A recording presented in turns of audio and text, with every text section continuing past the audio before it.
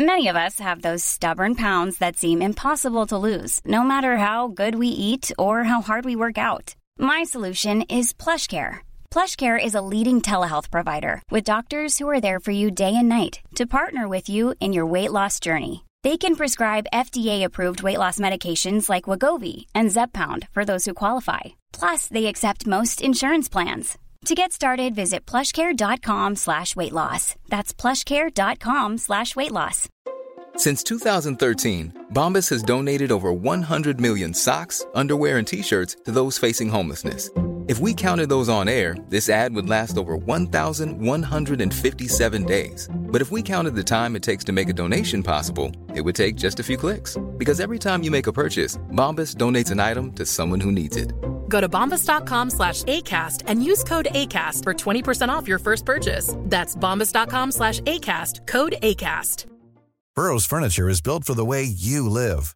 From ensuring easy assembly and disassembly to honoring highly requested new colors for their award-winning seating, they always have their customers in mind. Their modular seating is made out of durable materials to last and grow with you. And with Burrow, you always get fast, free shipping. Get up to 60% off during Burrow's Memorial Day sale at burrow.com/ACAST. That's burrow.com/ACAST. burrow.com/ACAST.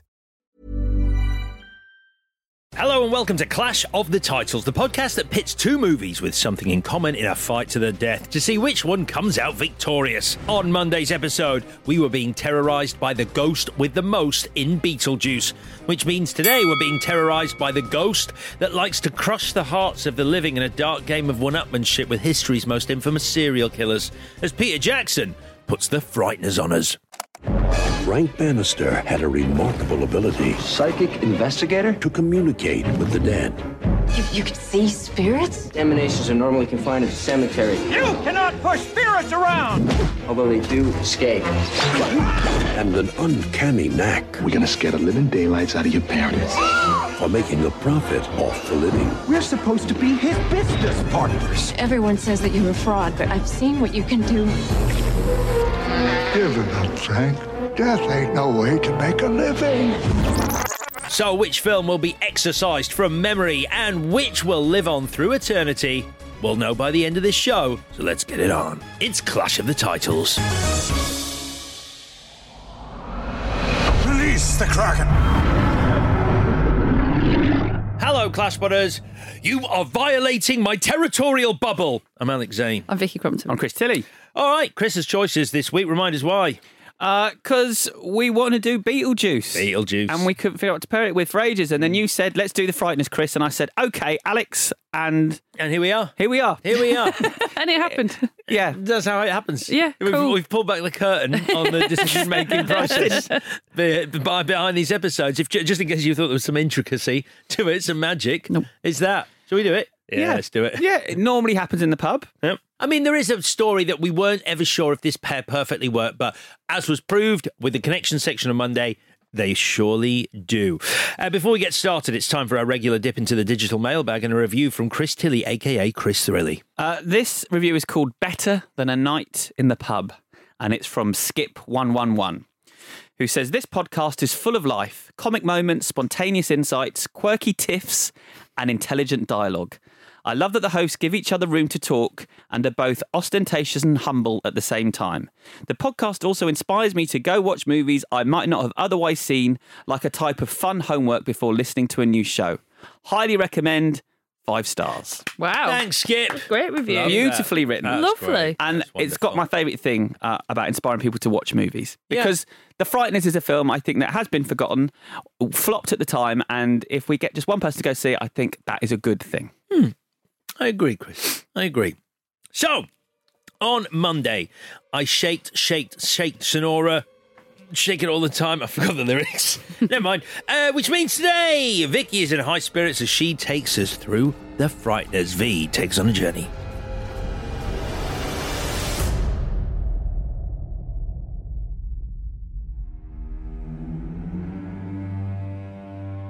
When is a Ghostbuster not a Ghostbuster? When he's a con man working a needlessly elaborate con. Frank Bannister can see dead people. He actually can. So whenever anyone calls him a fraud because they don't believe he's really cleansing their home of spirits, those people are technically wrong. He's not a fraud, he's an idiot. Because if you can genuinely see dead people, then why not just make a quick buck like all the other psychics by communicating generic messages of love from the other side to vulnerable relatives? Seriously, that shit is easy. You don't even have to be psychic to do it. You can just lie. Frank would be a fucking billionaire by now if he stopped dicking around faking home invasions and just, used his gifts in the most straightforward way. Anyway, at least the romance arc is simple, because Frank's a heartbroken widower and Lucy's a not at all heartbroken widow, so it's not weird and uncomfortable that Frank has to get a free sex pass from the ghost of his dead wife before he can nail Lucy, whereas Lucy has literally just put her husband in the ground and she's totally up for it. When your film also features spree killings, vengeful serial killer ghosts, matricide, satanic cults, literal heaven and hell to really disfigure the narrative, who are you going to call? Call the marketing department and have them put the word Ghostbuster on it and hope for the best. That's right. It's very threatening. I did my cage face. Very threatening. I was doing my Castor Troy at the end of that.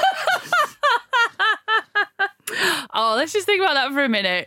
What a film. Yeah. Brilliant face. Also, so I'll just start. I've never... What's Ghostbusters on the poster, sorry? It's on the back of the DVD. Ghostbuster, Frank Bannister. Okay. Untrue. Right. You cynical motherfuckers. But anyway, that I just want to say, I never saw this because I was confused by it. Because How are you confused by it if you never saw it? Oh, because of the poster. So I saw a trailer. I was like, that's a comedy. It's a horror comedy. That's cool. That's my sort of thing. But Ghostbuster, Frank Bannister, cool. Want to see that? Right. Saw the poster. I was like, oh no. It's just a scary film. And I was quite young-ish. The poster where it's the face pressing through the sheets. Yeah. And then it says dead yet. What? No. I don't understand what does that mean. Yeah, what a weird tagline. So I was just confused by it. I don't know. I thought it was going to be a funny horror comedy and I was going to go and see it. And then I saw the poster and I was like, no, it's actually just scary. I'm not in the mood for that. And now I've seen it and it's not scary either. So there we go. It's a right mess. I'm sorry. I like the tone of this film. Yeah. Wow. We're not there yet. When did you see it? This is my second watch. And I will say, having just said the tone of this movie, I loved it the first time I saw it. I was really into it. It somehow managed to be quite an enclosed story in this small town about a small number of people, and yet it had this really epic feel. It felt like quite an epic movie and like very deep, very layered. There was a lot going on, a lot of meat on the bones of this film. And I remember thinking it was great. And unfortunately, that wasn't quite the same experience I had on this second watch. But you like it, do you? I'm not going to say how I feel about it just because he does yet. it properly. Yeah. But if you're asking when I first saw it, for example... Which is this section. I remember a bloke who was 2 years above me at school called Giles Edwards, who I'm still friends with now. He works in the film industry. He's a producer. He brought in, or one of his mates brought in, a copy of Bad Taste by Peter Jackson. And we were doing a play, Merry Wives of Windsor, a Shakespeare play, and put it on for all the kids that were in the play, the youngsters. And we've got in big trouble from the teachers for showing them. You would, wouldn't you? Peter Jackson Splatterfest. So was Bad Taste your first Jackson movie? Well, I saw some of it. This is the first Peter Jackson film I saw from start to finish. Oh, really? Because I saw bits of Bad Taste and I thought, oh, this is too much for me. And then the next one was too much for me. And I wasn't confused by this. I like the idea of a slightly scary comedy horror, and so this was the first one I sat down and watched. Plus, I was a Michael J. Fox fan, so Brain Dead was mine. I've never seen Bad Taste all the way through. I watched Brain Dead. I had that on VHS. I've still got it on VHS. That's a great film. Very good. Well, my first Peter Jackson film, just to get into the background, was Heavenly Creatures, which I really, really liked because I was the right age. I was, a young girl when I watched it, and I just thought it was brilliant. So we're right back in Heavenly Creatures kind of Peter Jackson. So Jackson and his writing partner and partner, Fran Walsh, they write a 3-page treatment of the idea of the Frighteners and they send it off to the US because obviously Jackson is really well known in New Zealand, but he hasn't quite broken out yet. And this treatment is found by Robert Zemeckis and he loves it. So he commissions his full script and it's going to be, Robert Zemeckis is going to direct The Frighteners as a Tales from the Crypt spin-off on which Robert Zemeckis was an executive producer. So there we go. But then he reads the script and he's like, no, I can't do this. You shall do this, Peter. And says to Universal, Peter shall do it. But guess what? I will get approval over the final cut and I'll also get you Michael J. Fox. So don't worry about it. So there you go. Zemeckis had approval over the final cut. Yes. Okay. But also, Jackson then bargained back to him, didn't he? And he said to him, we shoot it in New Zealand if I direct it, and my company Weta does the effects if we do it, which is a great bit of bargaining because it makes such a difference and it launches this career. Yes, exactly. Yeah, and I think I do think there's a cynical part of me that doesn't doubt on some level Peter Jackson did want to showcase Weta's capability with this movie, which is why, Weta had to do it, and it's a showreel. It's a showreel, but also it was a way of doing it on the cheap. Yes. If Industrial Light and Magic had done those same effects, it probably would have cost double. So he knew we can get this on the sly. Oh, yeah. No, 100%. But also, at worst, even if he's like, if the movie doesn't do well, I can still chop this up, put it together as a showreel and go, look what Weta can do. Yeah, that's true. And then you can have a career doing that, I guess. I mean, Weta had done stuff on Heavenly Creatures and the stuff in Heavenly Creatures is good. And I think it's aged better than The Frighteners. But I think that's because in The Frighteners, the CG is the character, whereas in Heavenly Creatures, it's like imagination and decoration. It's like the gardens blooming and things like that. So if it looks dated, it doesn't really matter. It's what the two girls are experiencing. Whereas the Grim Reaper, the Soul Collector in this, occasionally does look a bit like a sheet. And I don't think it's aged very well at all. I quite like him. I think the Soul Collector is one of the strong bits. I think there are moments where it's good and there are moments where it's just... Every time I think of The Frighteners, the first scene that comes to mind, which I always think is quite a strong scene in a movie, if it's the first thing that pops up in your head when you think of a film, and it's the Soul Collector leaping from rooftop to rooftop with its side. That's all. When I think Frighteners, I think that scene. Yeah. And I think it looks great. It does look good. Just some ratings controversy, Chris, because, excuse me, you love stuff like that. It was meant to... You do, though. He does look nodding. Yeah, I know. So, it was put into production. It was going to be PG-13. It got an R classification. Peter Jackson's not happy about that because it's got mass shootings in it. So, they get the R because of the violence. So then I read two different things. There was no, he was like, okay, fine, fuck it, whatever, I can deal with it. I'll put more gore into it to bring the gore to the level of the violence. I do not see that in front of me. Like, it should be a kid's film. It shouldn't be an R. I think even the mass shooting stuff is not that bad. Well, but this is where we get into the tonal thing. It's like, on the one hand, you've got, like, it's a kid's movie, but a guy walking around, a guy and a girl walking around a mental hospital with a shotgun blowing people away is pretty dark. It is, yeah. I think one of the things he did add in, because I heard an interview about this, was Dammers getting his head blown off at the end. That doesn't happen to Dammers. I mean, that's pretty violent for a PG-13 to watch a head explode. Yeah. What is it? Sorry, finally now. What? It's an R. Oh, it is an R. Well, it was an R. It was released as an R, which obviously affected its box office. Well, so as I said, I was confused by it, and Peter Jackson has said he thinks the marketing kind of let them down. So it made like nearly 30 million on a budget of like 26. So it didn't do very well. Yeah, and there were contributing factors though, weren't there? Because it came out just after Independence Day, because they thought, well, Independence Day is going to come and go. It didn't. It just stayed for the whole summer. It opened the same day the Atlanta Olympics opened, and it was supposed to open in October. That makes sense. But because Daylight was being delayed, that Sylvester Stallone shit show, they pushed that back. They pulled this forward because they were so confident with it, and it became a summer release. It's not a summer movie, and it's a Halloween movie. Yeah. So I think that they made mistakes on that front. Daylight, Jesus. I don't mind it. Really? No, I don't mind it. That's a slog. Yeah. And I tolerate a lot. Even I'm like, ugh, this fucking movie. So it was. That's the end of that. I'd forgotten. Because I was going to go, oh, Daylight, we should do that, and then I started flashing back to watching Daylight. And I was like, no, we never need to do that. Vicky can do that one when we're away. Sure, with both of you. Yeah, just me. Yeah. Hello, everybody. Remember you were working on the Daylight monologue, she called them. So even though it was a flop, in 2020. It was reported that Charlize Theron's company were developing a series based on the film, but then that fell apart, apparently according to complicated rights issues, Which, if it was meant to be 4 Tales from the Crypt, would explain that, but I don't know anything more about that, I'm guessing. And also, why would you want to make a TV show out of this? If it didn't do any well, there's no brand recognition. And you can just make any series about someone who sees ghosts. Yeah. That's not exclusive to this movie. There's been loads of them. Yeah. we did one on Monday. Yeah, but I never thought of that. Like, why not just go, I've got this story about a man that can see dead people. The only time to ever turn something into a TV series is if people go, oh, that movie, and this didn't even become a cult classic. The only way, the reason to do it is if Peter Jackson is producing and directing your pilot. I'm sure that's what it was. But. Yeah, that makes perfect sense. So that's all I have. So shall we talk about the film? Let's do it. Please. All right, good. So, like you have said, Alex, the opening is very good. The music is very good. It's very fucking spooky the way you want it to be. And then Dee Wallace is there in the house as Patricia, and she is selling the shit out of it. She is scared and she is running. But then there's rubber wallpaper. And it's not that scary. And I don't even know if it would have been scary in 1996. What is happening in this scene? Sorry, because I think it's a good question. As it becomes clear later on, I know I'm jumping ahead, but I can't be bothered to go back to this scene, so I'm doing it now. So that is her husband, her lover, Johnny Bartlett, Jake Busey, and he is her partner. Yeah. Who is this pretend chase for the benefit of? Yeah. Well, it's obviously to wrong footers, but there's millions. It's wrong for us, but why are they doing it? Don't know. It doesn't make any sense. I like the idea that Johnny Bartlett sometimes tries to pull his girlfriend back to wherever he is, and her mother is not having that.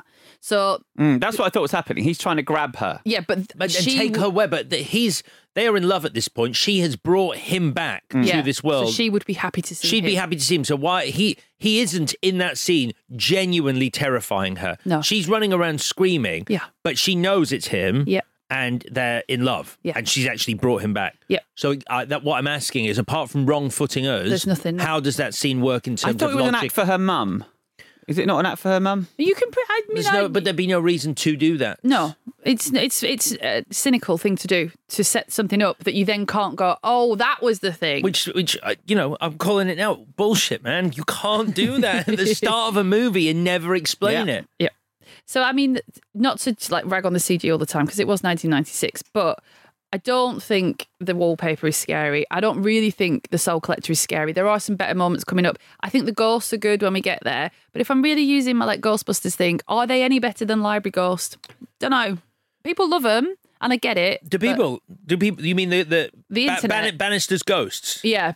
You mean his two friends and the judge? Yeah, They're some of the least funny comedy characters I've ever seen created in a major movie. 2 of them are instantly forgettable anyway. None of them say anything funny for the whole thing, and the judge fucks a mummy and goes, I love it when they lie still like this. And you're like, is that... Who's that for? I mean, you do go back through all Peter Jackson's work that he's written as well, and...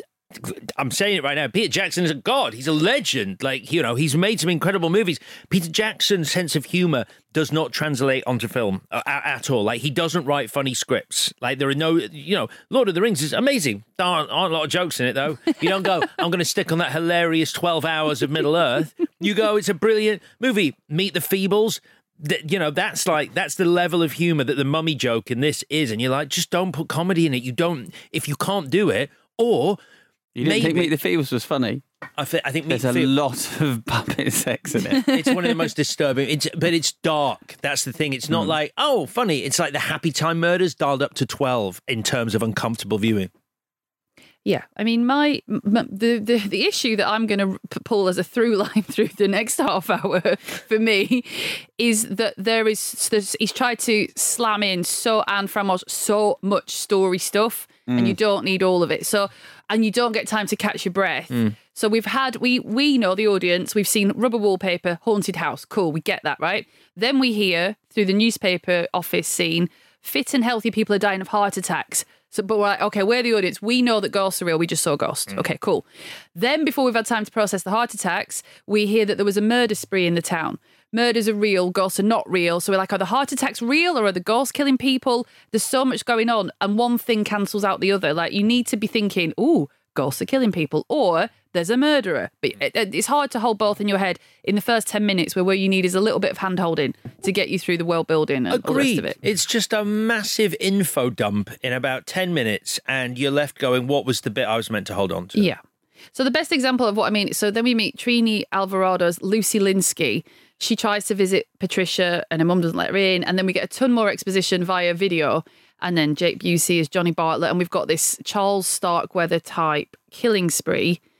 And you're watching all of that and you're trying to sort of get your head around that. And then you're like, okay, cool. Oh, look, there's a poltergeist in your house. What? Like, you've just watched this video exposition of a spree killer. And then you're supposed to go, oh, but cool, now there's a poltergeist. It's just, I just found it too much to sort of take in. And Lucy Linsky is like, we have a poltergeist in our house. It's like, why do you believe it? What? Like, yeah. So I found that a bit much. I like the funniness of the bed jumping up and down and the spooky doll thing. Do you know why I think that's funny, though? And I think he's so integral and actually somehow in the messed up tone of this movie manages to find like funny moments is Peter Dobson as Ray. He's just hilarious. He just works. Yeah. I think he's great, and he's in that bed scene. Yeah. And like he's really good. You know, the funeral scene where, you know, he's crying over his own burial is hilarious. And this isn't just in The Frighteners, this is kind of in everything, but like the rules of ghosts I get quite upset about. So why would you not be able to climb out of your own grave? Why later Frank Bannister falls through floors and walls, he can't find purchase because he's first a ghost. So can you stand or can you not stand? But, why have you know, all of this? But the whole thing, I mean, that if you want to like nail down exactly the biggest problem with this is that even when you sort of go, all right, let's have the ghosts as my through line here. This is the centre stage. This is Frank Bannister's thing. I'm going to follow these ghosts. There's a ghost killing people and other ghosts. Cool. All right. But what are the rules? Yes. What happens to a ghost when it dies? Why is it that Frank Bannister at the end suddenly flashes back to the murders that Patricia and Johnny Bartlett carried out? Yeah. That he's never flashed back before. No one's flashed back before. Why is this happening now? It's like when Lee R. Lee Ermey, like the drill sergeant, like is shooting those guns, can they hurt humans? Can they hurt what is going on? Yeah. It's just scattershot, and it's like the whole thing feels like not enough thought has been put into it. Or maybe too much thought. Like, so this scene, you meet Frank now and he's doing his thing. He's got his holy water gun. He's brilliant, obviously. Michael J. Fox is brilliant. Do you think so? I do think so. I mean, now, I've read a lot of reviews about, you know, Michael J. Fox doesn't get his due as a serious actor and that you can never escape Marty McFly and all of that. And I can see what he's reaching for later when he's like sad and vulnerable and all the rest of it. And it's not his fault, but I'm just like, oh, that's just so awkward that Marty McFly feels sad. So I like him here. I don't quite, because he's not jaded enough. He's just like, I'm a con man doing my thing. And it's my comfort zone in terms of like spooky, silly comedy. Someone says ectoplasm. I'm there. That's fine. That's all you need to say. But then he's a con man. And so, because it says so on the poster and it says so in all the promotional stuff. So imagine my surprise that after fleecing the Linskys, he goes outside and there's two ghosts there. Just like, you're not a con man then, are you? Like, a con man is like, there are ghosts in your house and I'm moving this furniture. He's put the ghosts in the house. I know. So that makes him a con man because they're all in the con together. Yeah, so then it's like, although they're the only three ghosts he can see then. But until later when he sees loads of ghosts. So if you can see ghosts, isn't it a bit of a waste of your time to send them into other people's houses to move the furniture when you could just be like, go and get me a message from Abraham Lincoln, please, and I will make £1 billion. Like, that's what I would do. He gets called out for it, though, doesn't he? The judge tells him death ain't no way to make a living, so they're judging him. Sure. I mean, yeah, fine, but that long scene though, where you meet the ghost, where we're in Bannister's unfinished house, and the rain's coming in and everything. You meet Judge, and you meet the other two ghosts, and the dog ghost that stole in Judge's door. And that scene is meant to be a sort of funny, a little window into Bannister's home life and his relationship with these ghosts. And the whole scene feels dragged out and falls flat. Like oh, come on. I just think if you're creating a character that's unusual, irrespective of the actor that's going to play it, what you've done, what I would do, so maybe this isn't the right thing, but naturally be like, okay, what's a really cool idea for a con man? And it's like a con man who doesn't believe in ghosts because he's a con man can suddenly see ghosts, and he is the last person that everyone would believe because he's a fucking con man. So he goes, the ghosts come to him and say, we can save the town and we can only communicate with you. It's like Ghost, actually. We can only communicate to you because you're receptive or whatever. And he has to save the town whilst being the last person anyone would listen to. But he's like half a con. I think my problem is that the way Michael J. Fox plays Frank Bannister, and not all of it is Fox's fault. I think a lot of it is the script, but he's just not very likable. Like, he doesn't smile. He doesn't seem to be having fun. Like, the bits that should be played for laughs. Like, if you imagine, I mean, you mentioned Ghostbusters, so let's do it.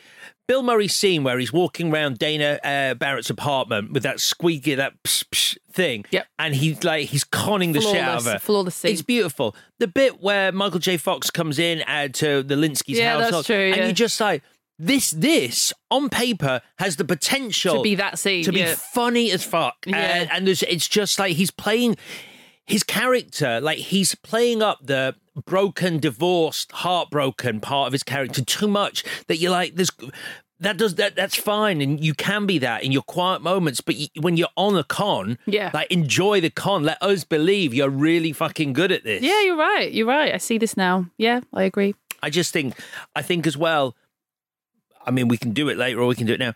The problem is, we can do it now. The problem is... Are you asking my permission? No, you're not.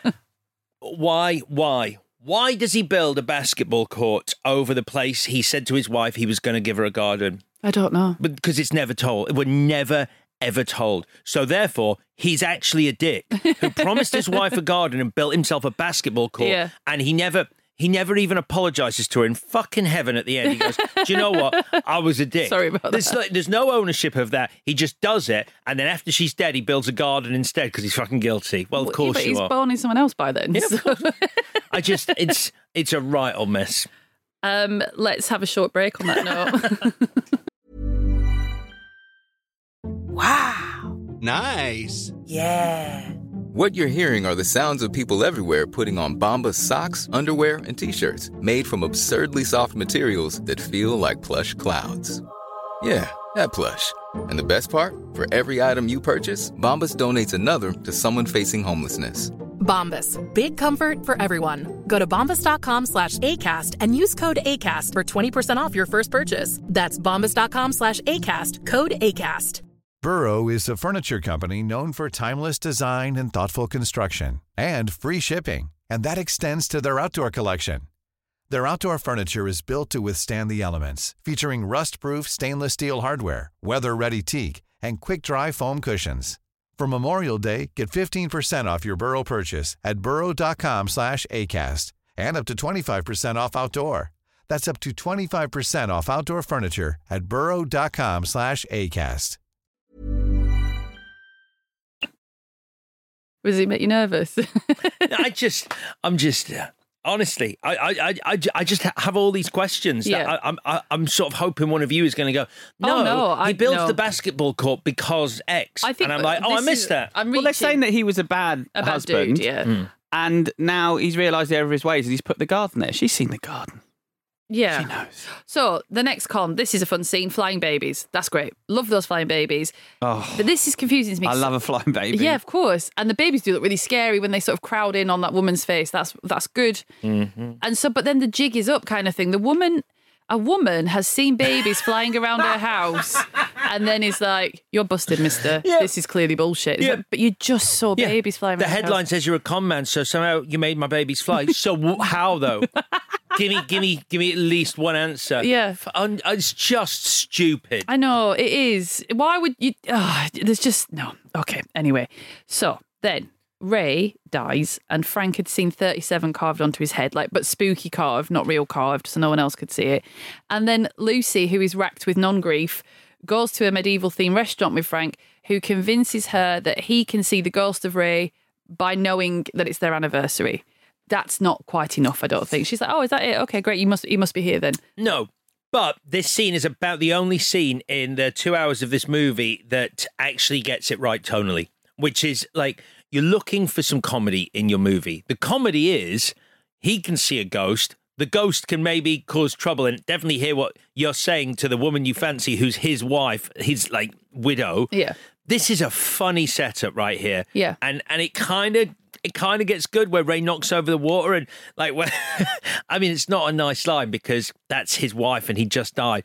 But when she's puts her hand on, she says Ray was always terrible with money and he goes, you bitch. Oh yeah, that's nasty. It's nasty, but the way you find humour in that dynamic, that's where the comedy lies, and they don't feel explore like, it enough. as the writers, they're like, oh fuck, we actually do have a problem here, which is the romance is really muddy and it doesn't need to be. Fine, fridge Frank's wife, whatever, because it's like fucking standard policy by now or whatever. But she's just widowed. She was widowed 10 minutes ago, and they've gone, oh fuck. That's not, no one likes that. We like things really, really straightforward. We like Ghost, where they're just really in love. So what we'll do is we'll make a problem with Ray, which was he spent all their money. But dead people... And he called her the B word, so he's a villain on two fronts. So yeah, but I just... Time for you to move on. Yeah, already. So I don't know. What was it in the 1990s as well? We've done a lot of films from the 1990s, and I'd say about 50% of them... have medieval-themed restaurants. No, nearly. Nearly. The protagonist is an architect. Oh, yeah. What was it? Let's name the films. Wait, what's that one? The one with Demi Moore in... Oh, God. Indecent Proposal. Yes. Woody Harrelson is a failing architect. Yeah. God, there's so many. There's so many that we've done, and I just don't know what was in the water. But they pop up in rom-coms because it's fucking 500 Days of Summer. Wannabe architect. It's a perfect rom-com Sleeping job. with the Enemy. The guy, the wife beater in that, he's an architect. Yes. Just carrying around a file of papers. Isn't it because it's a job that everyone knows what it is, but no one knows what it is, kind of thing? So if someone said to you, I'm an architect, you wouldn't say, what do you do? I think it's sort of a manly job, but creative. Yes. So you're basically... And well paid. It's like engineering, so you know your sciences, but you can still draw pretty pictures, so you could be a good guy, but you're still a man. Yeah, it is. That is what it and is. he's doing this job to finish the house, he says. That's what he's earning the money for. But does he really want to finish the house, or is he trying to not finish the house? He's trying to not finish the house because he's in grief. Yeah. Okay. Which, again, complicates the romance arc. If the romance wasn't, we'll get to the end. But if the romance wasn't the button on which it ends, it's not such a big deal. You can have a complicated romance. But imagine the final emotional beat is Frank's business is doing really well, or the town is safe forever, or whatever. That isn't. We end the film on a fucking horrible picnic. Yeah. Or imagine you've met your deceased wife in heaven, but rather than the film spend any time with those two interacting, you actually have a ghost who you'd forgotten died a lot earlier talking about how heaven is full of honeys and how great the honeys are.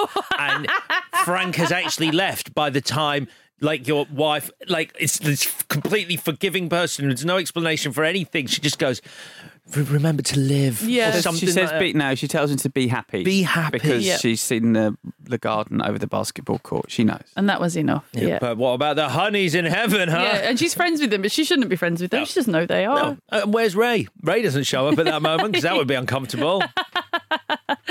So Frank in the bathroom, he spots number 38, victim number 38, and then that victim is gone. The CG here, I think the mirror stuff, I do like that. Like, I think that's cool. It's a brutal scene.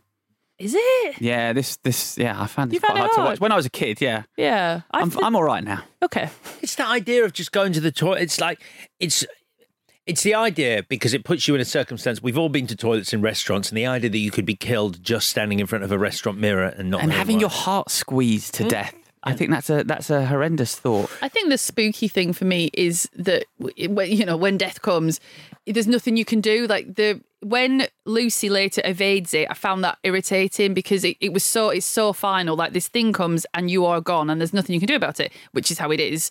So when he puts his hand inside her heart and it hurts, but she doesn't instantly die. It takes a bit too long. Yeah, a little bit. Because this guy's like, poof, gone. And with Lucy, it's like, I'm wrestling with your heart. It's a bit stiff, this it one. keeps moving. I can't get a purchase on it. Yeah.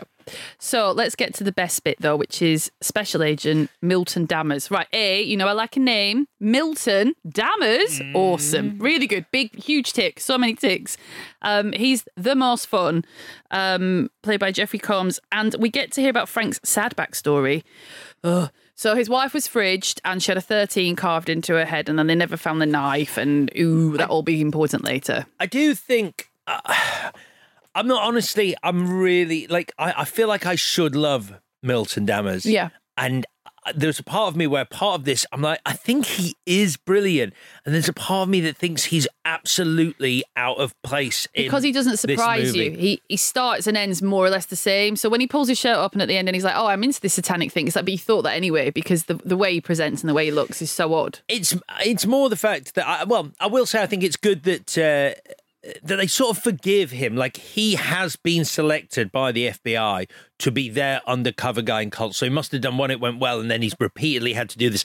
So it's almost not his fault he's become indoctrinated by all these cults that he was forced professionally to go undercover in. So in that respect, you find a bit of sympathy for him. But then I think at the end, he's a little bit rapey with Lucy, and then you're like, I don't know what you're meant to be then. Yeah. I'm just confused by another freaking aspect of this movie. Jeffrey Combs is an actor who never knowingly underacts. Yeah. Ever. And I'm really surprised this role wasn't written for him. But I listened to him talking about it on a podcast called Eli Roth's History of Horror, and yeah, he was saying they wanted an older actor and they couldn't find one. And so, because he's in Reanimator and him and Barbara Crampton are both in Reanimator, all the horror people that grew up loving that film have all cast them in their film. But this wasn't something that Peter Jackson did. He remembered him when he screen tested him and he got the role. But yeah, you're right. He said that he played it like what happens when patriotism takes you to a point where you will do anything for your country. They probably pulled him out of some white nationalist group. He was submerged in sex and cults and he emerged a damaged person.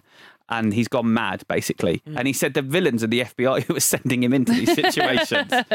But yeah, he, as I say, I mean, it's broad, isn't it? It's not subtle what he does, but I guess it fits in with the tone of the film. It reminds me of a really dark Jim Carrey character. Yeah, I think that's fair. So now, are we at a museum or a gallery? Why are we at a museum or a gallery? I can't remember. But because at a distance, Frank sees a light going out of the museum, which suggests another victim has been murdered there, and he's in hot pursuit. So we go the Reaper to a museum, and here is victim number 40. And this is where I think maybe it does do this enough. I was being very critical by this point because I was a bit disappointed, but. She's the newspaper woman. I've forgotten her name. Maddie, maybe something. I don't know. She runs the newspaper. She's got 40 carved on her head, and Frank is like, "You're next," and she's like, "This person is threatening me," and you're like, "Oh yeah, that is what that sounds like. That's good." And then we do more of that later, where Milton Dammers is like, "This is you. You're doing that, with your shaky hands and all the rest of it." But once I got into that, then it's just that you've mentioned the joke about the judge shagging the mummy, and I was so appalled by that joke. Not morally upset, but just like that is so excruciatingly unfunny. Yeah. And I could have forgiven it if it ended, but then when he says, "I like it when they lie still," it's like, whoa, whose idea was that? It's horrible. It's just grim. It is really horrible. Grimy and joke. It's Gomez Adams. Yeah. John Astin, don't put those words in his mouth. And then the soul collector arrives and is like slashing through the museum, and I think the CG here is good, but it's not at all scary. It's just not scary, but it isn't funny either. So where are we? And all the rest of it. And then this is not Michael J. Fox's fault, but he is the clean-cut hero of your youth, and then he knocks a woman out to help her, and that's not good. Like, it's never good. So I understand in a comedy, I don't know, I'm very harsh on stuff like this, but like a sort of clean punch to knock someone, like a swoon and whatever, but it just doesn't play like that. He just hits her to help her. It's gross.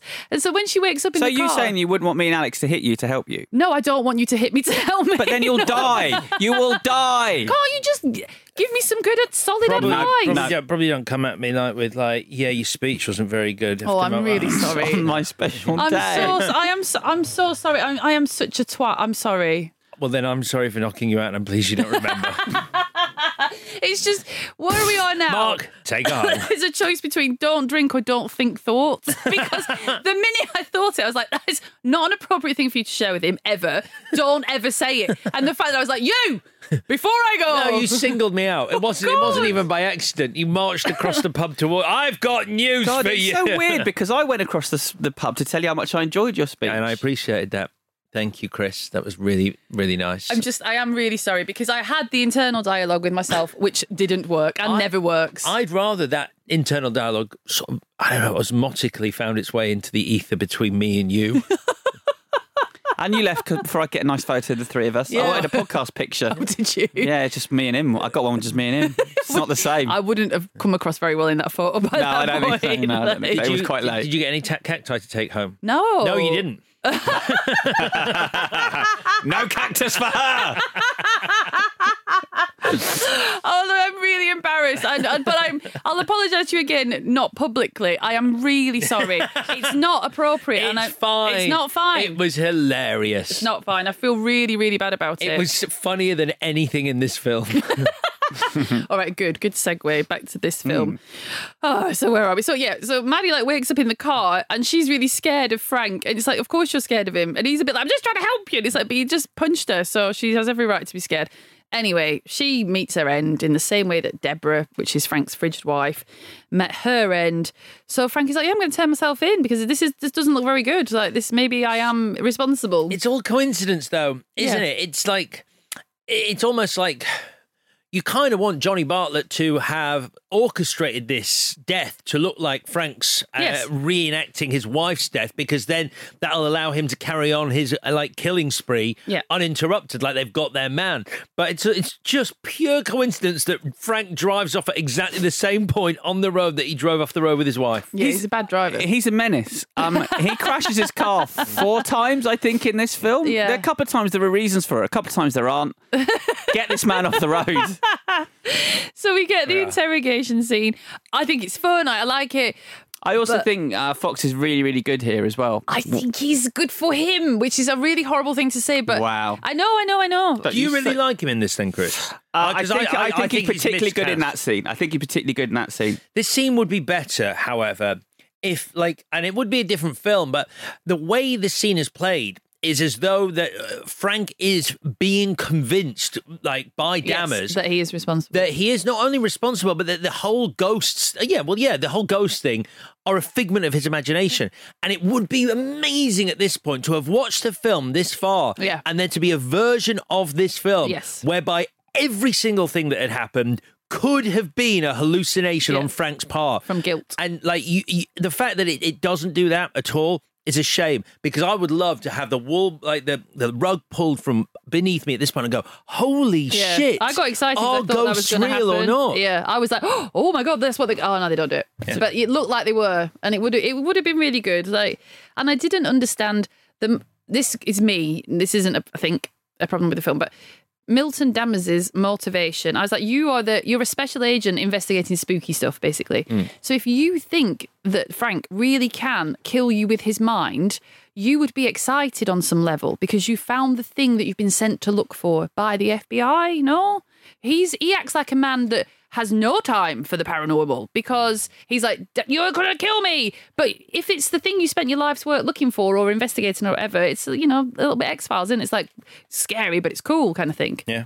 So I didn't get that. Yeah, that would be good. Yeah. So then we go back to Patricia's house, and Ray's there, and it is a shame because he gets dead trying to save his wife. Which makes no sense because he's now a good guy again. Yes, he flips back to being a good guy, and then that knife is there, but no one really cares about the knife. So then Lucy Linsky, I just find that name annoying.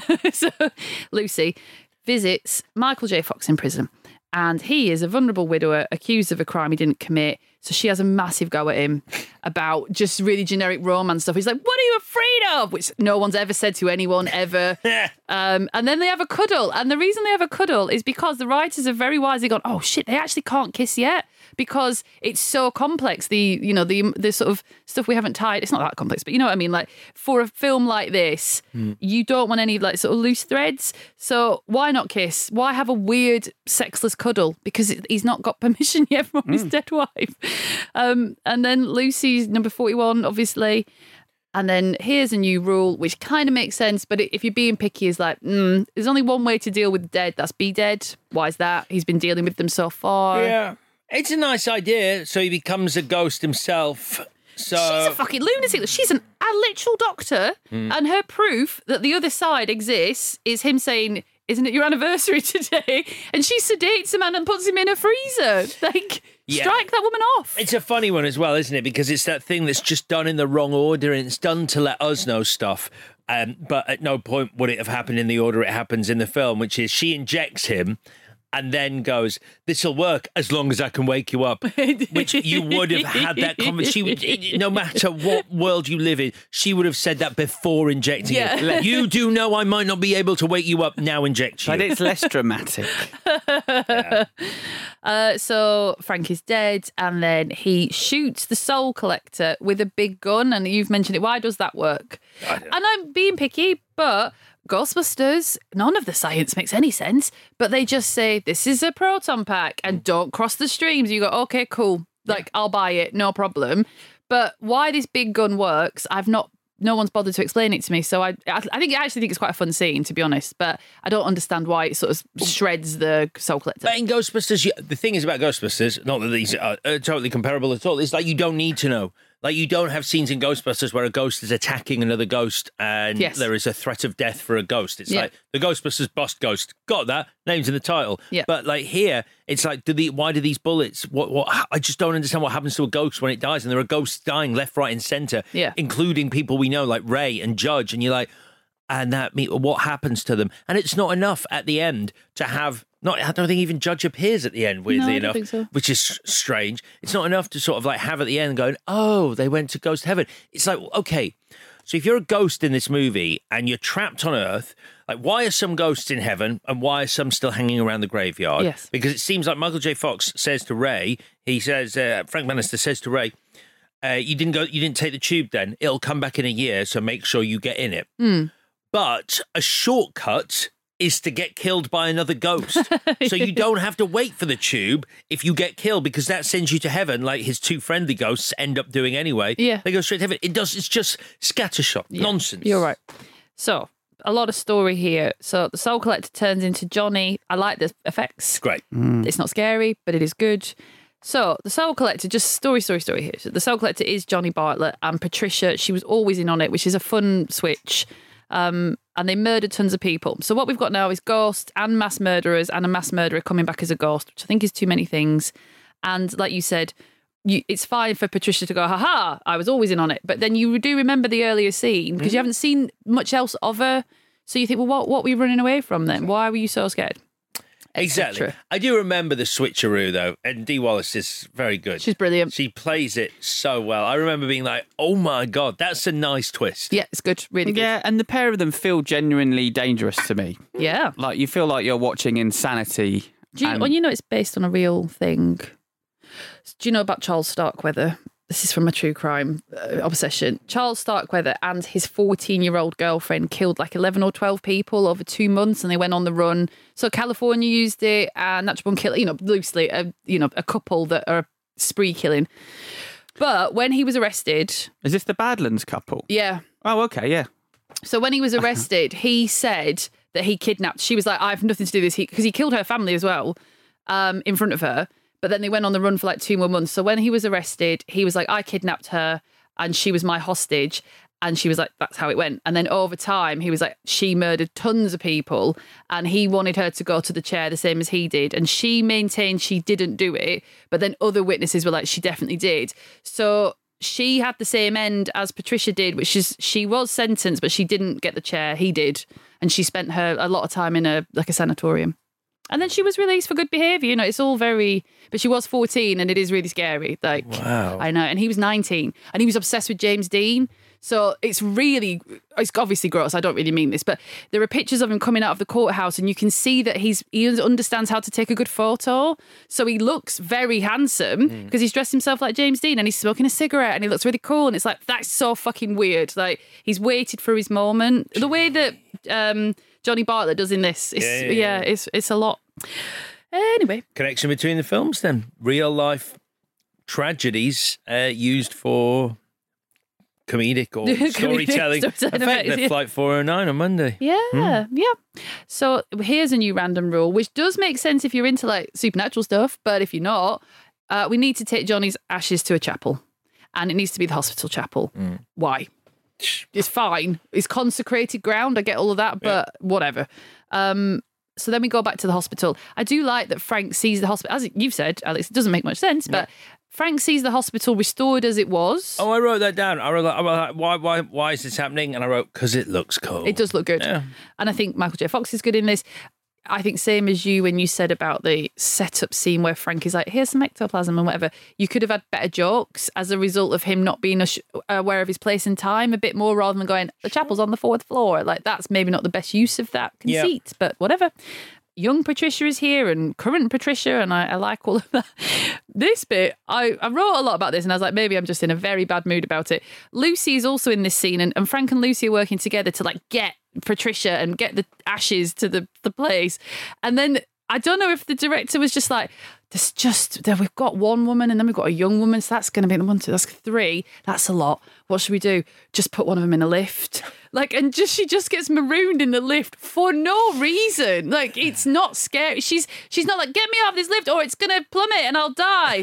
It's just, I'm stuck in a lift. Yeah. I think that's bad. Yeah. I'm annoyed by the character of Lucy Linsky, but I think she deserves a bit better than just like, oh, you've done your bit. There's 2 women here doing some shit, so you need to get in the lift. Anyway. Get in the lift. Get in the lift. So Patricia kills Frank. Oh no, but then it's all right because then Ghost Frank pulls Patricia to the light, up the tube, and then Johnny follows her, but they end up on the express bus to hell. But obviously, like, where did they think they were going to go? Yeah, but do you know what the problem is with this as well? This is why this movie, like, it starts with something that makes no sense and it doesn't bother to explain it, and it ends with something that is meant to be a big, powerful moment that is absolute nonsense, because they get dragged to hell. Where is it said that Johnny escaped from after going there earlier in the film? Hell. Yeah. So hell is not their end, no. because he is only on earth because they say he escaped from hell. Yeah. So he's just going back to somewhere he's previously escaped from. So again, it's not like they don't get their comeuppance. Yeah. So I'm nearly done, but I want to talk about this a minute because I couldn't believe this was happening. So Deborah's here. Brilliant. So, we fridged the wife. No, we didn't. Here she is. She's going to have a real chat. She gives Frank the sex pass. She also gives him his life back. So she says, it's not your time. And you think, oh, okay. Why is that? Oh, because he was brutally murdered in the prime of his life. Hang on, Deborah. You were brutally murdered in the prime of your life by the same fucking person. So it's your time, but it's not his. But I reckon she didn't like basketball, and that's annoying. So I just found it so lazy. Well, I'll get to it in my change. There needs to be another reason why Frank gets not a free sex pass, gets a free pass to go back to be alive. Like, there's no difference between the way he met his end and how Deborah met his end, realistically, as in detail. So why is it her? What's her time? Why is she allowed to be dead? It's not fair. Is Frank dead? Sorry, did Frank die? Patricia kills him. Yeah, okay. But he gets sent back. Because Deborah is God, apparently, or whatever, and he's like, no, you go back down. And then he goes back down, and Lucy can see ghosts too. Whatever. Yep. And she picnics with Frank, and by this point, I was like, huh! And in the worst thing I've ever set to Don't Fear the Reaper, which is a wicked song, and you can make anything cool, she chases him with a blanket like a dickhead, and they both look like dickheads, and the film ends. She's like a ghost herself. Oh, yes, she's scared shitless. Yeah.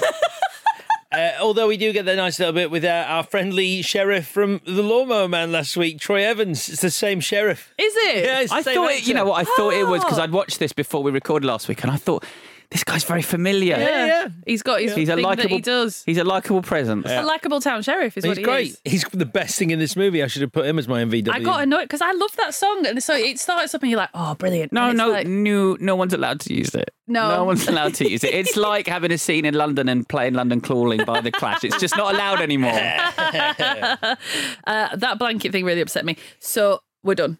Great. Okay, good. So this film that you loved so much, Alex, what's your best scene? Dragged to Hell. Really? Yeah, I do. I know I just badmouthed it because it said that Johnny Bartlett escaped from hell already, so it doesn't feel like anything final.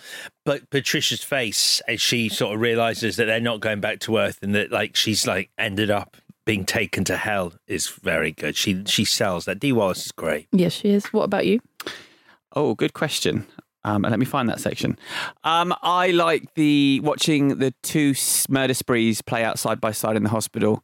I think that must have been very hard to shoot and write and choreograph, but I think it's, even if there's no explanation for it, I think it's very effective visually. Mine is exactly the same for exactly the same reasons. It's very visually arresting, even if it doesn't make much sense, but it's unusual, and it brings all these story strands together, which have frustrated me in a very coherent way. And my best scene is probably the 2 shooting sprees next to each other in the hospital. It's good, isn't it? Visually arresting, even if it doesn't make a whole lot of sense. Yeah.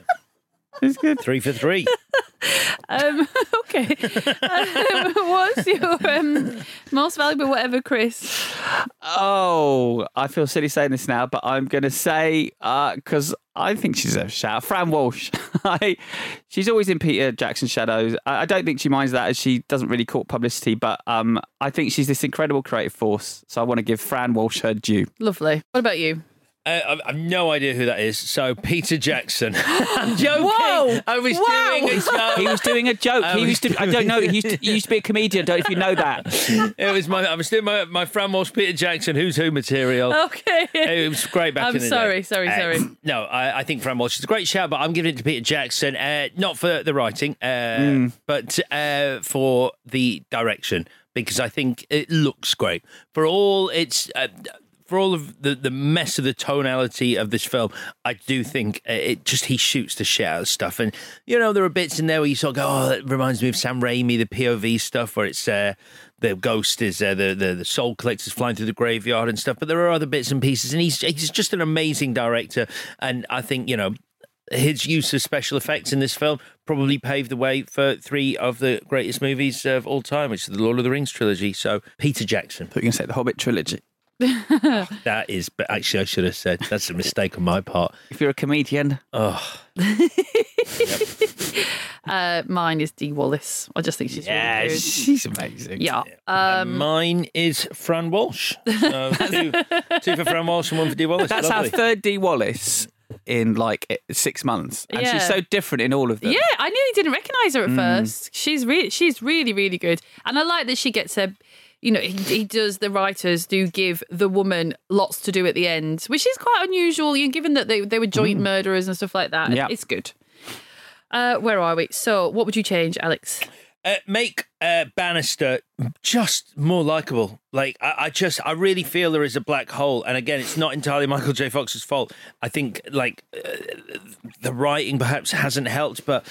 Man, it's like where there should be some charisma and some I want to care about this character, but he's made out to be a dick, for no clear reason, and you're supposed to just forgive him because his wife forgives him at the end. That's right at the end of the film. That means I've watched the whole film to get to a point where, if his wife forgives him, I guess he's all right.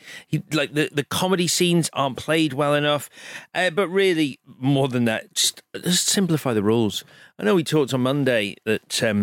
Beetlejuice, it doesn't really know its rules inside out, but it doesn't need to. Here, you've got a movie that essential information is contained within the rules of these scenes, and without them, you are left just without any idea of what the consequences are, why people do what they do, what happens to people. So you're just watching a very, very visually arresting, that's the third time I think someone's used that, a beautiful looking film directed by a brilliant director, and... you're left sort of going, I don't know what the fuck. I know this is really simplistic and reductive, but Beetlejuice is 90 minutes and this is 2 hours. Yeah.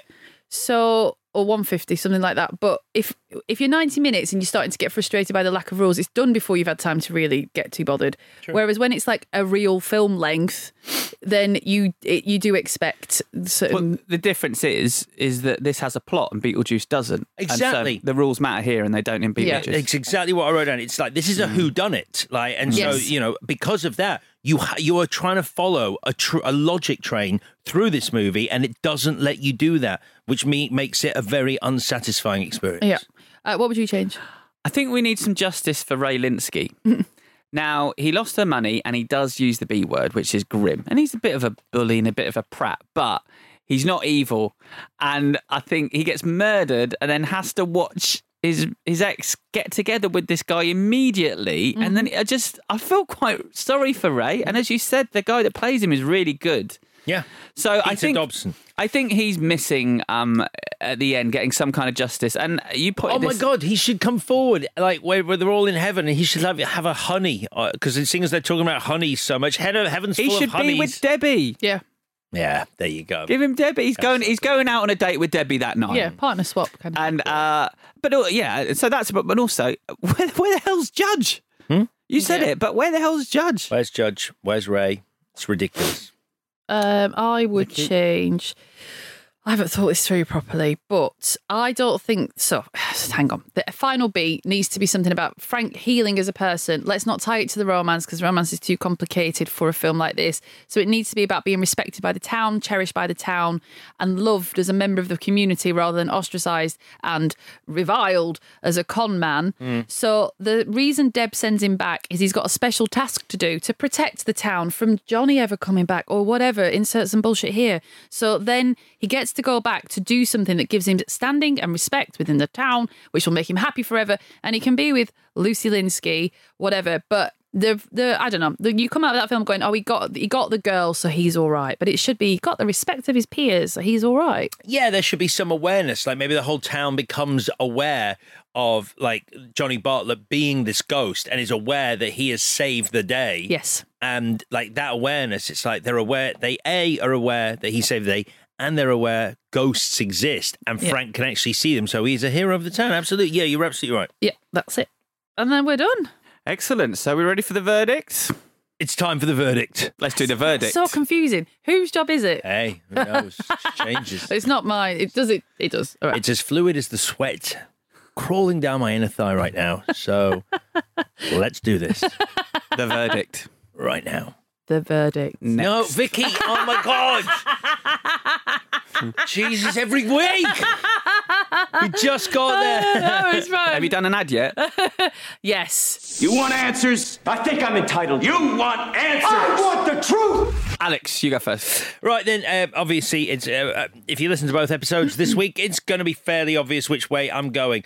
When this pairing was announced, I remember thinking this was going to be a lot closer than it turned out to be. I thought we had a real match on our hands here. In my opinion, my memories of one of these films was a lot better than the experience I had watching it this time. The Frighteners is packed with great ideas and looks amazing. It's just too muddled and convoluted, and the tonal shifts that I liked the first time round because of how weird they made it, I found jarring on this rewatch.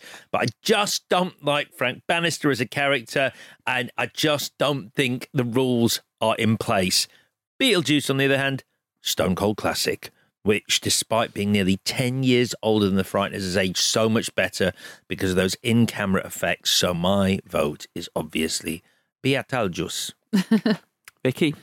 So I wasn't that taken with either film, if I'm honest. So it is close in that regard. And I really wish The Frighteners was better, but I think it's very muddled, same word that you used, coincidentally. And it's not scary. And I think Beetlejuice is muddled and not scary, but you just go with it because of the strength of all the performances. And actually, it's quite a basic story. It's just a home invasion story, and that's kind of it. So I'm still like, okay, I'm just not. I like Beetlejuice as a character. I do miss a little bit of a story engine in that film. But yeah, The Frighteners was just too frustrating. So it's Beetlejuice. Okay. Chris? Well, we have a winner. Oh, we do. Sorry.